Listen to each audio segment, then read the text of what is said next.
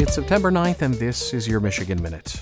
After studying medicine in Paris, including some lectures by Marie Curie, in 1924, African-American Dr. Ossian Sweet and his family returned to America, and specifically Garland Street in Detroit in 1925, which at the time was considered across the color line.